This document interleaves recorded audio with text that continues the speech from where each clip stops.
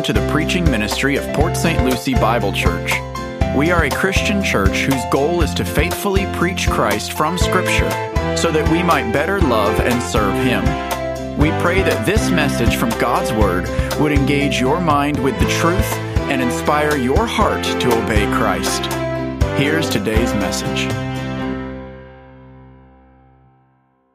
It is well with our souls today. What a beautiful day as we turn our Bibles to Acts chapter 8. We're going to become acquainted today with a man who is called in Scripture. You'll find it in Acts chapter 21.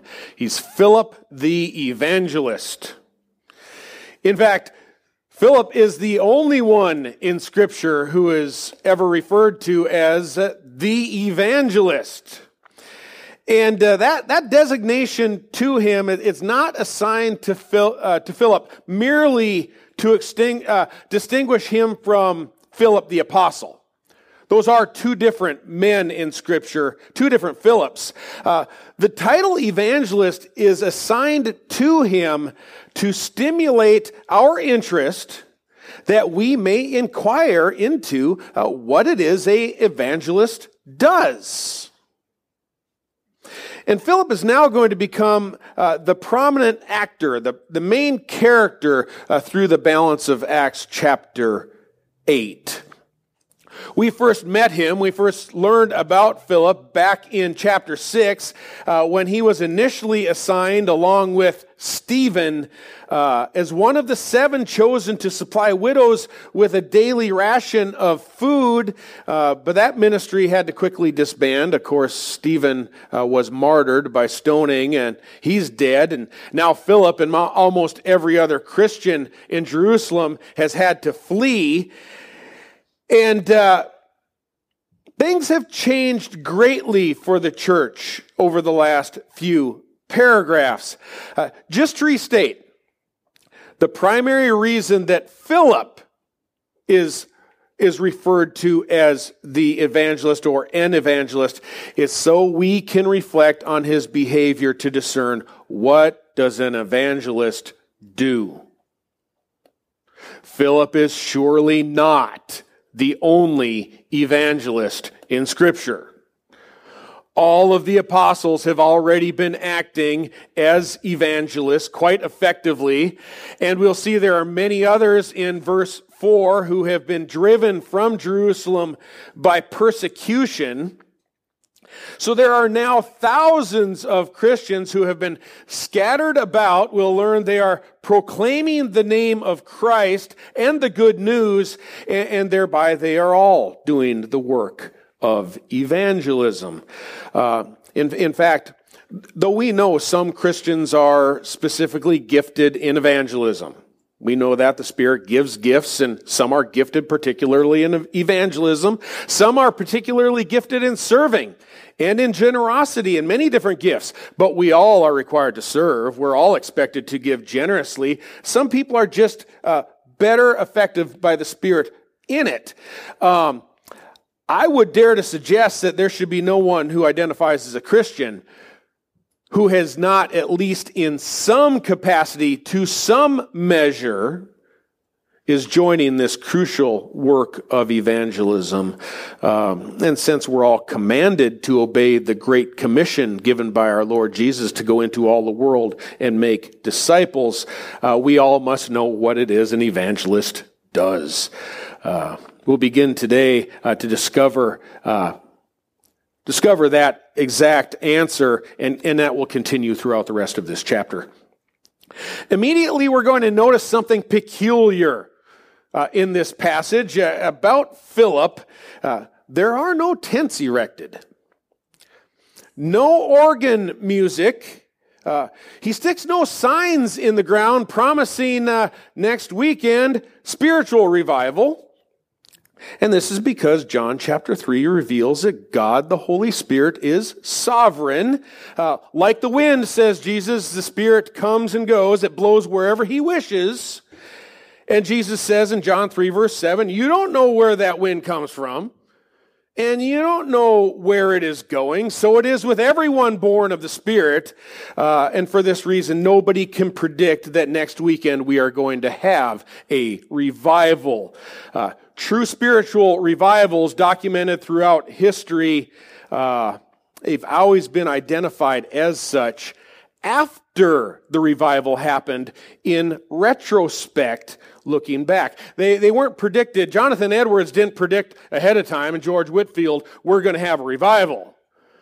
No, after they had preached and so many had been responding to it, Christians looked back and said, well, that was a revival, right? We'll also find with Philip the Evangelist and the rest of the Bible that there are never emotionally driven altar calls by Philip. That innovation of stirring up emotions until somebody finally comes forward, that remained foreign to Christianity until the 19th century when a man named Charles Grandison Finney invented that. And many solid theologians throughout time since then have questioned as to whether Charles Finney was even a Christian. And they advise that Finney may be more accurately classified as an example of what evangelism is not. We are going to take a closer look at Finney during our summer series, Heresies of the Church Age. That will be Wednesday, August 23rd, and that's when we're going to discuss an early church heresy called Pelagianism. Pelagianism. A few things. Finney did not believe in original sin, or that man has a sin nature. He did not believe Christ bore our sins in his body on the cross as a substitutionary atonement, and he did not call on people to trust that the Lord had done that. So what did he do? What did Finney do? He did stir up a lot of people into an emotional state, but he did not call for an intellectual and a rational response to the reality that the sinless Lamb of God had to be crucified and hung on a cross, bearing our sins and our shame in his body. Philip's approach in chapter 8 actually will exhibit a number of contrasts to tactics of folks like Finney. And we will also discover that Philip became just one of many thousands of evangelists who were forced to abandon their homes, leave their unsaved family members and loved ones behind, and even vacated their jobs to flee severe persecution that had erupted in Jerusalem following the stoning of Stephen. And of course, we observed that exodus from Jerusalem beginning last Sunday. In verses 1 through 3, we learned that Saul, he was ravaging the church, moving house after house, and dragging off both men and women to be incarcerated. What a scene. No wonder everybody was fleeing for their lives. Now, I understand our initial reaction to that. I really do. Our initial reaction is to assume, how awful it is that Christians had to leave Jerusalem, to leave their lives, to leave their homes. But no worries. No worries. Why? In Mark 10, verse 29, Jesus himself said, "Truly I say to you, there is no one who has left house, or brothers or sisters, or mother or father, or children or farms, for my sake and for the gospel's sake, bet that he will receive 100 times as much now in this present age, houses and brothers and sisters and mothers and children and farms, along with persecutions, and in the age to come, eternal life." Folks, God not only preserves, as we learned clearly last Sunday, God is in sovereign control of everything we have been watching happen to the church in Jerusalem. He hasn't taken his hands off the wheel. He hasn't lost control. Therefore, when you legitimately suffer loss for the gospel, when you're truly preaching the gospel and you legitimately suffer loss, folks, you trade up. When you evangelize, you gain brothers and sisters and mothers and homes who welcome you in. Increase can be around 100-fold, says Jesus. And new homes are Christ's reward to those who persevere through this persecution and tribulation for the sake of Christ and for the sake of the gospel. There'll be many, many homes you will have. And of course, I know the prosperity preacher you watch on television has told you this means that if you just have enough faith, oh boy, you're literally going to get 100 homes. Vacation homes, beach homes, mountain homes, European homes. You're just going to flourish is what that means. No, that is not right. That is not right. That Mark 10 passage promises that after a loss, even a crushing loss, through the gospel, God provides new brothers and new sisters. Who is my brother and who is my sister, said Jesus? He who does the will of my Father who is in heaven. New family members, hundreds of them, and they have houses who will invite you in. If needed, if you need a place, they will make you feel right at home. But that's their homes. That's their homes. And but you partake in their homes, and those homes are opened to you. A lot like you go to your parents, right? You go to your parents now, you have your own home, and they have their home, but you go in and you're right at home. And that's the way Christians are one to another. Many, many homes that you can enter that are like your own. And knowing God provides for our every need and for their need back in Jerusalem, that should make for us what happened to these Christians, slightly less disturbing as they fled Jerusalem into the surrounding region of Judea. Even we'll find as far as Samaria, which is to the north.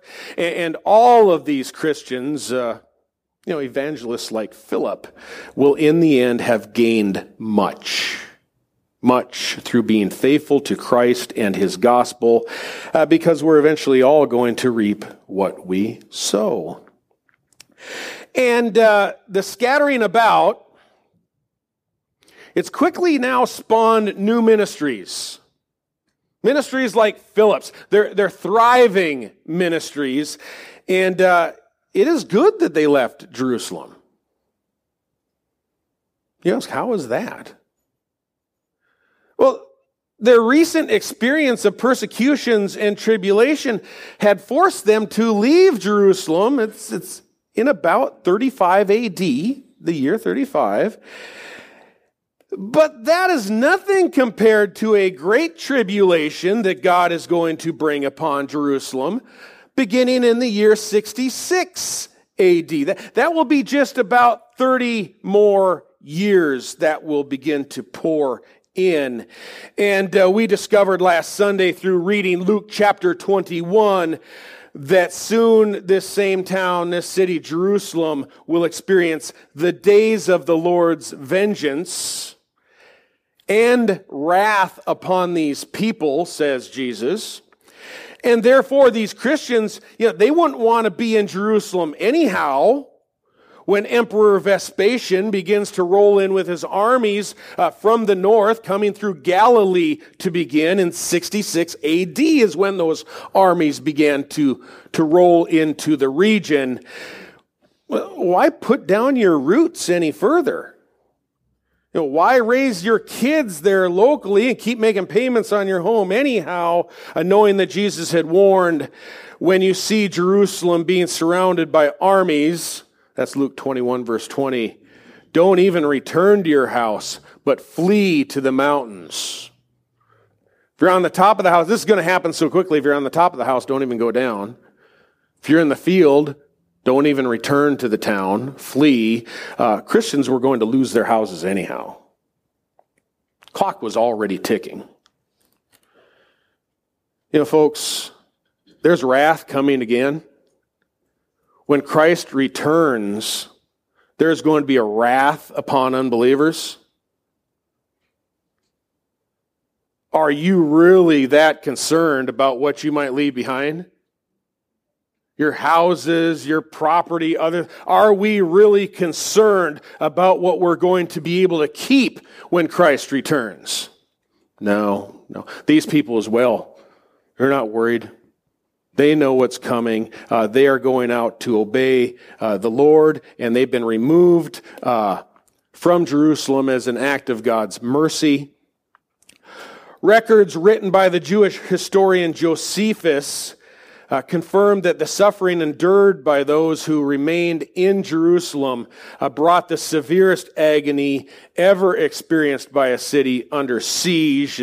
Some of the documentation I can't even share because of some of the children who are with us. I will just hold off on that, but it was truly devastating. The entire city and the Jewish temple became completely desolate. Uninhabitable is what desolate means. Not one stone was left upon another for the temple. Jerusalem was destroyed because the nation of Israel had rejected and had crucified the Messiah that God had promised through the prophets to send. He was going to send them his very own Son, Jesus Christ. They rejected him. They crucified him. Desolation also came. This is was accurately predicted by the prophetic writings of Daniel. And this is because at the dawn of the new covenant, that was ratified in Christ's body and in his blood, a new promise, a new covenant through our Lord Jesus. By the way, the final Passover lamb, do you agree? The final Passover lamb named Jesus Christ, the lamb that takes away the sin of the world, we are told. Daniel was assured by an angel named Gabriel that after atonement had been made for iniquity, that God would put a full stop to all other temple sacrifices and offerings because God no longer accepts any alternate sacrifice for sin. Spoke about 3 or 4 weeks ago, the temple sacrifices with Christ. Temple sacrifices are done. The blood of bulls and goats cannot remove sins. This morning, if you were in adult Bible class, Mike Clements was teaching us that even under the law, God had always considered obedience and listening to his word better than any sacrifice. That was even under the law. When Christ took his disciples up on a mountain, and we call it the Mount of Transfiguration, where Christ was transfigured before them, we are told that a voice came and from heaven and said, "This is my son. Listen to him. Obey him." And that is the command that is left with us today. Accounts in the Gospels, of course, say, even the demonic spirits, the evil spirits obey Jesus. The wind and the seas, we learn, obey Jesus. What do you think we ought to be doing? Better be obeying Jesus. John 3:36 says that he who does not obey the Son does not have life. Won't see life without obedience to the Son. Christians forced to depart Jerusalem due to persecution had been shown God's mercy toward those whom he loves.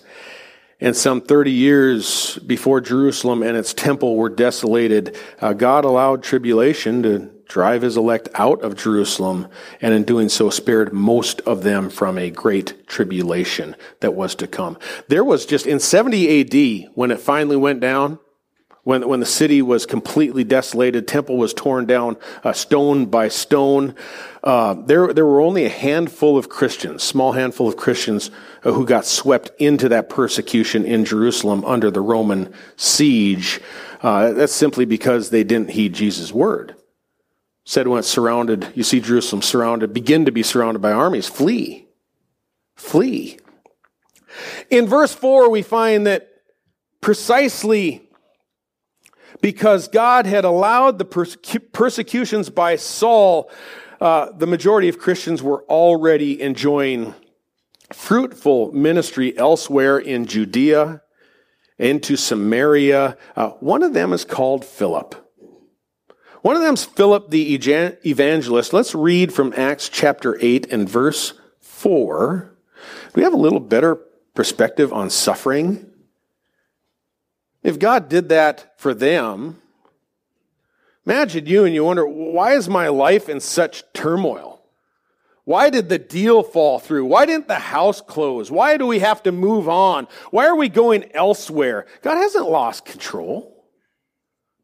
In suffering or what you feel may be unjust, God has a way and a path for your life if you trust in His Son. And there's nothing to fear. He's going to preserve you by His Spirit and use you for the work that He has for you to do. There's nothing to fear here as the people fled Jerusalem. In verse 4, we begin to read, "Therefore those who'd been scattered went about preaching the word. Philip went down to the city of Samaria and began proclaiming Christ to them. The crowds with one accord were giving attention to what was said by Philip as they heard and saw the signs which he was performing. For in the case of many who had unclean spirits, they were coming out of them and shouting with a loud voice, and many who had been paralyzed and lame were healed. So there was much rejoicing in that city." Once again, now Philip is in Samaria. Verse 9, "Now there was a man named Simon, who formerly indicates this was prior to Philip coming to Samaria. Now there was a man named Simon who formerly was practicing magic in the city and astonishing the people of Samaria, claiming to be someone great. And they all, from smallest to greatest, were given attention to him, saying, 'This man is what is called the great power of God.' And they were giving him attention because he had for a long time astonished them with his magic arts." Again, Simon's popularity was before Philip arrived. Verse 12. "But when they believed Philip, preaching the good news about the kingdom of God and the name of Jesus Christ, they were being baptized, men and women alike. Even Simon himself believed and after being baptized, he continued on with Philip. And as he observed signs and great miracles taking place, Simon was constantly amazed." What our passage immediately reveals is how Christians forced out of Jerusalem continued acting just like you and me. Verse 4 assures they too went about preaching the word. Concerning Philip, verse 5, he happened to land in a city of Samaria. There's no way for us to know exactly which one, Scripture doesn't say, but he began, of course, by telling the Samaritans, "We preach Christ." What else would evangelists do? The thousands scattered just continued to do what they had always been doing. Remember, Scripture credits Spirit-driven evangelism as the reason the church in Jerusalem had grown so quickly. Back in Acts 4, we studied this just a short time ago. Back in Acts 4, verse 31, we learned that even early on in the church, this is way back when there was only just a few thousand of them, back when they got started. Early on, that with one voice they all prayed. They were all filled with the Holy Spirit, and they all began speaking the word of God with boldness. Early on, they had embraced their primary purpose, which was reaching the lost. They were not confused on what they were left here for after Jesus ascended into heaven to be seated at the right hand of God. Even back then, they were all preaching Christ with boldness, even though chapter 4, verse 17 revealed they had been strictly warned by the Sanhedrin. The King James Version says they were straitly threatened. The courts straitly threatened them to no longer speak to any man in this name. So gospelizing, it always been a hazardous occupation.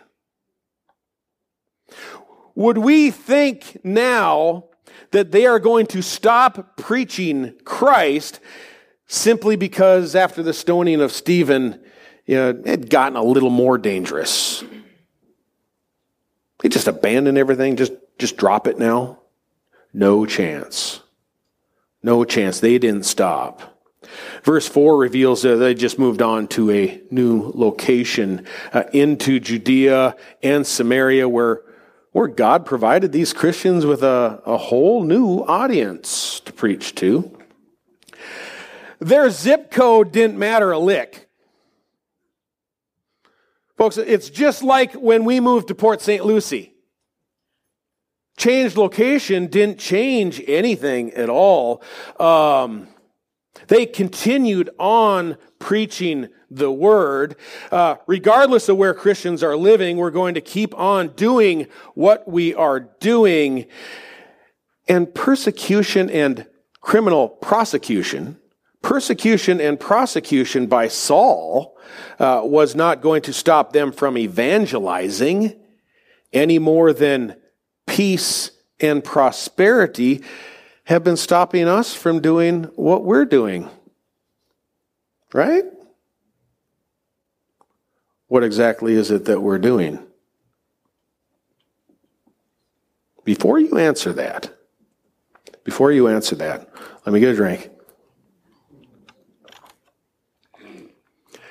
Can you imagine what these early Christians, brutally forced to flee their homes and abandon their lives or face arrest and criminal prosecution, maybe worse. Can you imagine what these early Christians would think if they visited us today? And what would these unwavering saints of ancient day who abandoned everything say to Americans, land of the free, home of the brave, who refuse to even politely hand out a gospel tract or invite people to church or gather to pray for open doors for the word? Boy, I'm glad that none of these dubious traits describe us, right? That would be awkward. But just imagine hypothetically, what do you believe persecuted Christians would say to Americans? And what do you think Jesus might say? Is it possible he would say, I have this against you, that you've lost your first love. You've left it. You've left your first love. If you've concluded that now, that pastor's just trying to make us feel bad, you're wrong. You are wrong. I am not trying to make anyone feel bad. I'm not trying to make anyone feel anything. I'm inviting us to think using the gray matter, the mind, rational minds, both yours and mine. I've prayed to God that he will provoke us to respond to this not emotionally, but intellectually and pragmatically, that we'd respond to an urgent exhortation from his word.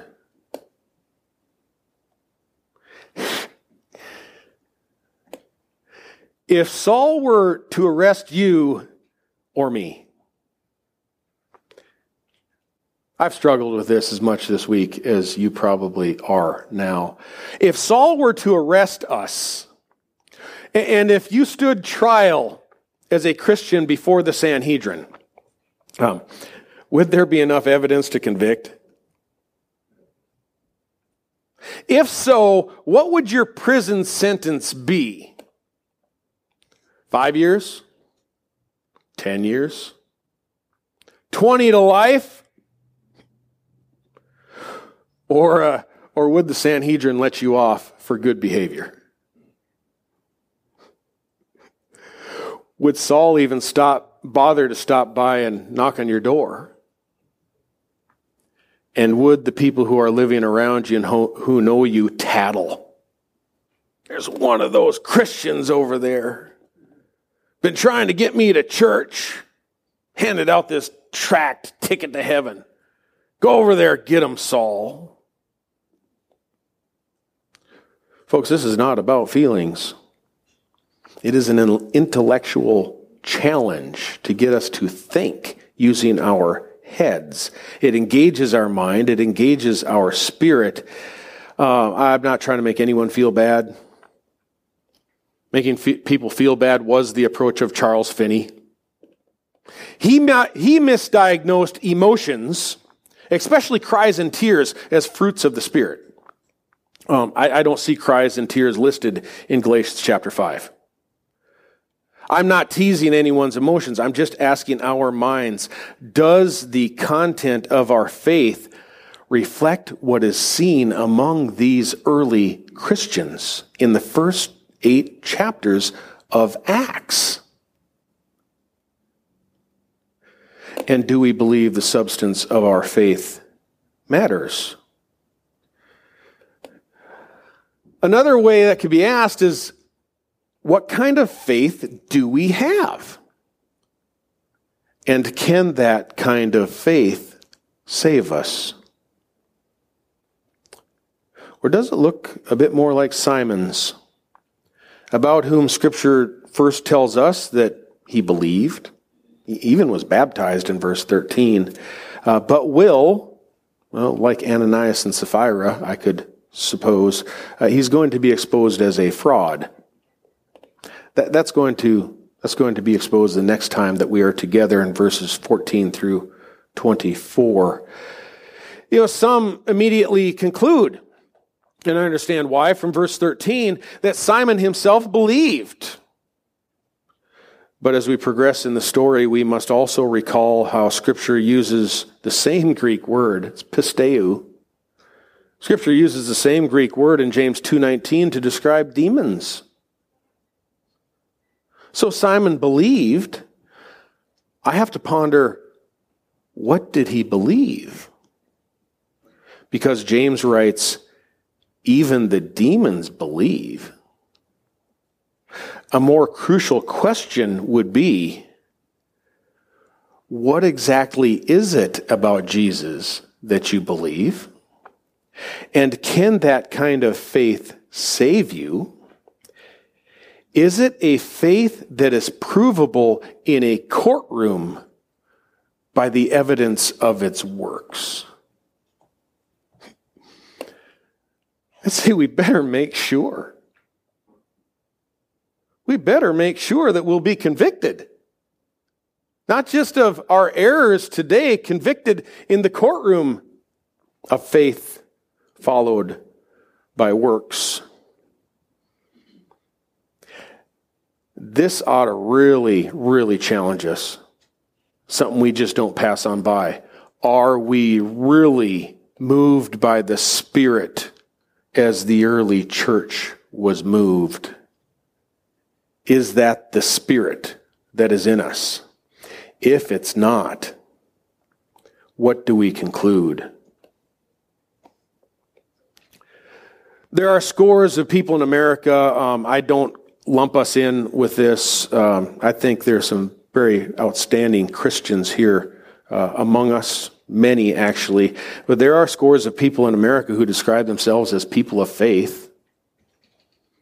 They identify as, to some extent, as followers of Jesus.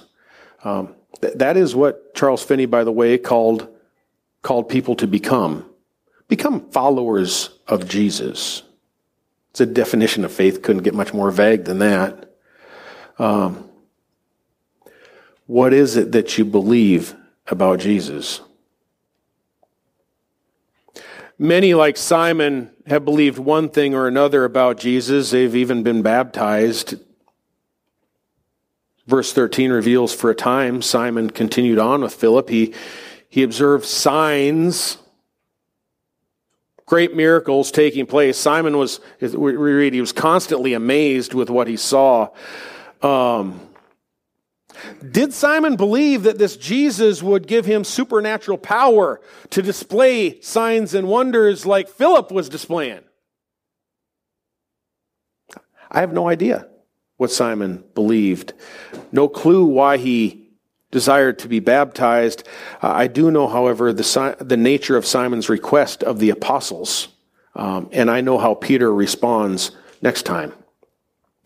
I know also what the early church fathers, how they described Simon. His name was Simon Magus. We abbreviate that Simon the sorcerer. I know how the early church fathers described him. That is next time. Simon's going to reap what he sows, just as we will reap what we sow. But the chapter isn't ultimately about Simon. It's about Philip and about his work as an evangelist. And though we can't know exactly what Simon believed, the text does reveal the substance of what Philip preached, what he preached. First and foremost, like thousands of others described in verse 4, Philip went about preaching the word of God. That's number one. Evangelism always leans on what God has said. Preaching of the word authoritatively. Secondly, in verse 5, Philip proclaimed Christ. We see a brand new audience in Samaria. Evangelists are always, feeling for and pushing for an open door to the gospel. We pray that God will give us an open door to the gospel, and Philip was pushing to see if there's a door here or there, at the gas pump, the person at the store, feeling out, is there a conversation here that can be adjusted to drive towards eternal life in Jesus Christ. So Philip found the door, so he proclaimed Christ when that door opened. Thirdly, verse 12, Philip was also preaching the good news about the kingdom of God and the name of Jesus Christ. That summarizes the content of his message. If we were to reflect back at chapters 1 through 6, the content of both Stephen's and Philip's ministries were a mere reflection of everything that they had heard the apostles preach. And like the apostles, their ministries were even validated through miracles. But our text exposes one major difference. Stephen and Philip were not apostles. They weren't apostles. And as the church marches forward into a new age, this is going to become very crucial. How do we know for sure that they were not apostles? Well, because verse 1 of this chapter assures that thousands of Christians, including Philip, had been scattered about. Everybody fled Jerusalem. Almost everybody. The last three words of verse 1 say, except the apostles. The 12 apostles remained in Jerusalem. We'll discover more reasons why going forward in the future. But Philip is not in Jerusalem. He is in Samaria. Philip's not an apostle. No Christian who had fled was an apostle because the apostles remained back in Jerusalem. And since the 12 apostles stayed in Jerusalem, who began preaching everywhere else? Non-apostles. And it was everybody else. And we should find and notice that there is another transition now underway. The responsibility of preaching the gospel, it is migrating away from the 12 This is one major reason Scripture documents how the apostles remained in Jerusalem. It amplifies how God is now clearly working through others, even regular old schmucks like you and me, as non-apostles now begin taking the lead. Who's at the tip of the spear? Well, it's Philip. Many others just like Philip. And what Philip is doing, it's not distinct, it's not separate from what the apostles have been doing. We'll learn next time. It's rather an extension of the same message and the same work, the same ministry of the apostles. And in the next passage, Peter and John are going to come. They're going to visit, and they're going to place their stamp of approval on Philip's ministry. But by the end of this chapter, though John and Peter are going to show up in Samaria and put their stamp of approval on this, by the end of the chapter, the 12 will be completely removed from the scene of Philip and an Ethiopian who is a eunuch. As the work of the gospel continues, that Ethiopian goes on down into Africa. But this work continues outward, but independently from the apostles. It's almost as if the 12 had laid a foundation for the church, and everybody else is beginning to build the church upon it. I don't want to get completely sidetracked with that because we're going to talk about that going forward, but please notice the ministry of the 12, evangelism and preaching the word, is migrating outward from the apostles, as many others now have received a share of this same ministry. They all received a share. Well, except Simon. We're going to learn next time, verse 21 reveals no share for you. No portion in this ministry for you, says Peter. But God has given Philip and thousands of others a share of the gospel. What will they do with it? They'll reap what they sow. As a result of this sharing, the gospel's branched into new places, into Samaria. We're going to find this is very important because Samaritans were half-breed Jews. They weren't full Jews. They had basically intermarried with Gentiles. That's one of the reasons they were so repulsive to the full-blood Jews in Jerusalem and Judea. But Samaritans were still genetic descendants of Abraham. Their bloodline was just a little thinner. Will the Samaritans get accepted into the church? Has anyone here done one of those DNA tests or genetic tests or whatever it is? Has anyone here discovered that you have a partial amount of Hebrew blood in you? Yes, yeah. We got a couple hands that go up there. Are you accepted in the church? Sure. Samaritans are going to be accepted by the apostles, which was first demonstrated by Jesus himself. During our scripture reading earlier, all 12 were present with Jesus during that interaction or the consequences of that discussion with the woman at the well. That's when her whole hometown came pouring out to meet Jesus. They're the ones who professed in the end that we do now believe this one indeed is the Savior of the world. It's important for Samaritans. They were groomed to feel that they were not part of the Savior's work by the Jews. No, it's the Savior of the world, not just the Savior of Jerusalem or the Savior of Judea. Now they're in Samaria as it migrates out.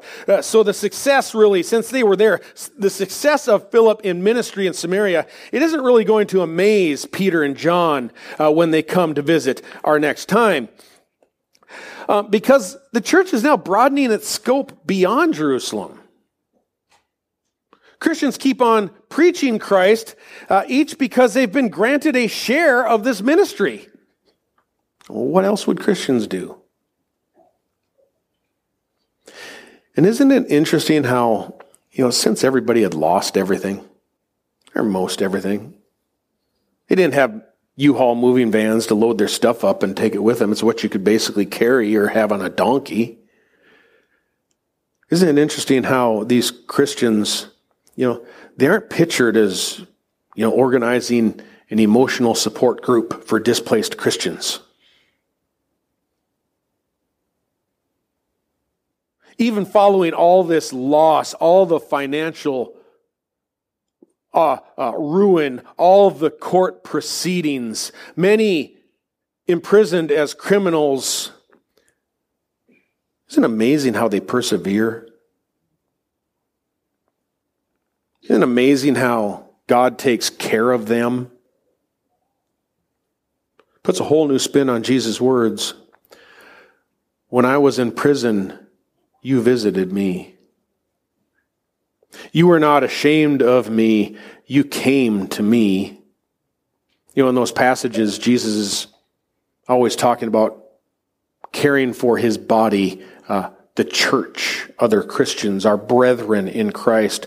As often as you did it to one of these brothers of mine, you did it to me.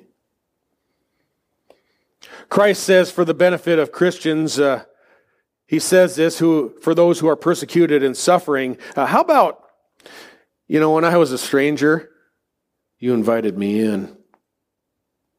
I was hungry or thirsty, you gave me something to eat. I needed water, you gave me something to drink. All these statements by Jesus become a frame around helping the brother or sister who is in need, who is suffering, especially for their faith, for the gospel. As often as you did it to one of them, it's as if you did it to Jesus Christ himself. It's one of the reasons that we will remain committed to our ministry we call Christian poverty relief. That as there are Christians around the globe who have been forced out of their homes, Southeast Asia, we've learned recently from our missionary that hundreds of churches have been burned, Middle East, other areas and stuff like that, that we know there are widows of martyrs out there that part of our church budget is to send money to those who are suffering for the gospel today, because it's just like we're doing it to Christ himself. We will continue that ministry, observing what we see here. How about the content of Philip's evangelistic message? We're almost done. What did he preach? The passage says Christians like Philip went about preaching the word, the gospel of the kingdom, and Christ as Messiah. How does that impact our message before we leave? Since thousands of Christians had either left or lost virtually everything they own, how many were evangelizing in this way? Let me tell you how God changed my life after I trusted in Jesus. Boy, this passage exposes that evangelism tactic as a complete farce. Philip does not preach, let me reassure you how much better my life has become after I trusted in Christ now that I'm a Christian. I'm having my best life now. That idea of evangelism does not establish a glorious church rooted in the Word of God and founded on the bedrock of Christ. It's not about your experience. The selfish appeal of attaining your best life now by trusting in Jesus, all that builds is spiritual shacks founded on the shifting sands of experience. How has my experience changed? That's just shifting sand. Experiences change. Sometimes our experiences stink. I've run into people, you probably have as well. They'll come and they'll say, "You're a Christian? You go to church?" I used to go to church. I go, what changed? Christianity really didn't work for me. I'm like, Christianity didn't work for you? What do you mean? You weren't being persecuted? What didn't work right? They're basing everything upon their experience, not upon the Word of God. So Philip does not preach a gospel message on his experience, because that would be altering and adulterating the gospel message. It's not about Philip's experience or your experience or my experience. Philip's experience stinks. His first message that he preached in Samaria, by the way, it was appropriately titled, "Let me tell you what happened to my old buddy Stephen." I just made that part up. But that would have to be part of the content, wouldn't it? People would be like, "Ooh, that didn't sound inviting." What they heard is that Jesus Christ dying for our sins so that I am now clean.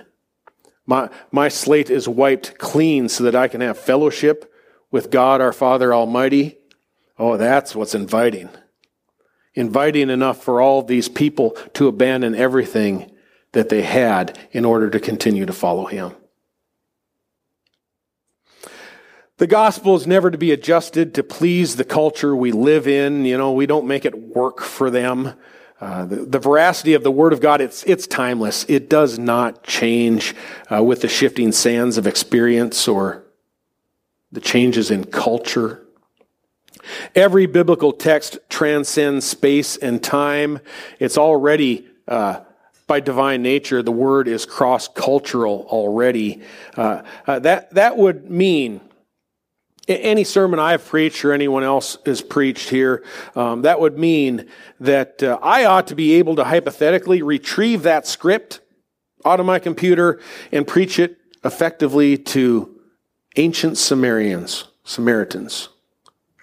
people in Samaria. I ought to be able to go over to, if I've been faithful to the text in interpreting the text, I ought to be able to go over to modern-day Somalia and preach that same message. Obviously adjusting some of the illustrations and other things. God and His Word do not change. Likewise, the gospel and evangelizing does not change. Man's sinful nature, it's always remained the same. Therefore, evangelism always remains the same. There's no such thing as a distinctly American gospel that suits us particularly. Trusting in Jesus will not make you rich, won't get you 100 homes, doesn't assure long and healthy life, might bring persecution. It won't assure peace, therefore, in your life, and won't assure prosperity for you and your family. You know what it'll bring? It'll bring the peace of knowing that you are restored with the God who created you. That's what the blood of Christ does. Full restoration of God and man through the blood of Jesus Christ.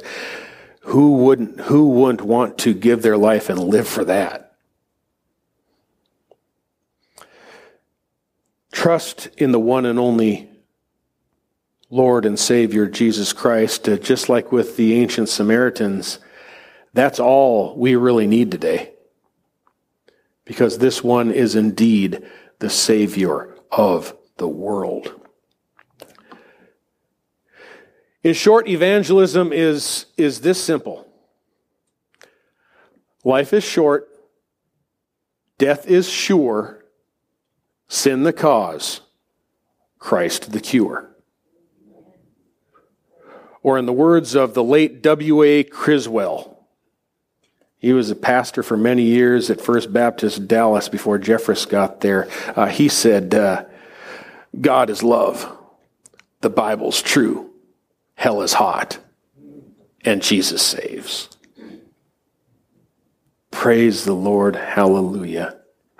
The gospel proclaimed today. Let's pray, and then we'll depart and enjoy the rest of our day. Father,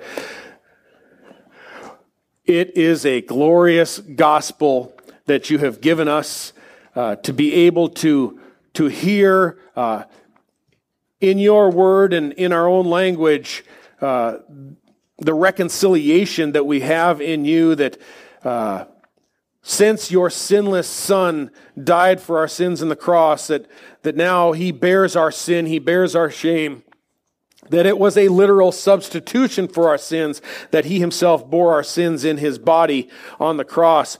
Father, now we can know that we are made clean through faith in Jesus Christ and in trusting in him. Added on to that, Lord, we pray that we would be made more holy, sanctified to do your work, to be ready to offer the gospel to those doors that are open, to be loving neighbors and to reach people who are lost, those who are dead in sins and don't have the wonderful hope that we do, even though at some point it might cost us something. Father, we're thankful for the freedom we enjoy, the wonderful circumstances in which we live. Help us to remember that for many we're speaking to, this can be shifting sand.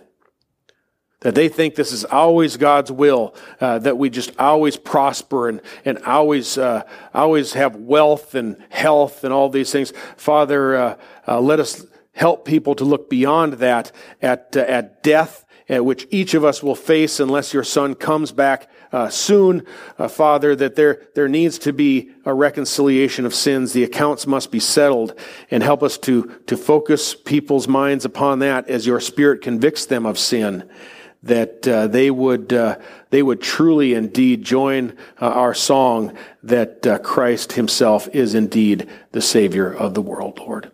Thank you for today. Thank you for these wonderful people, the blessing that we are to one another in your church.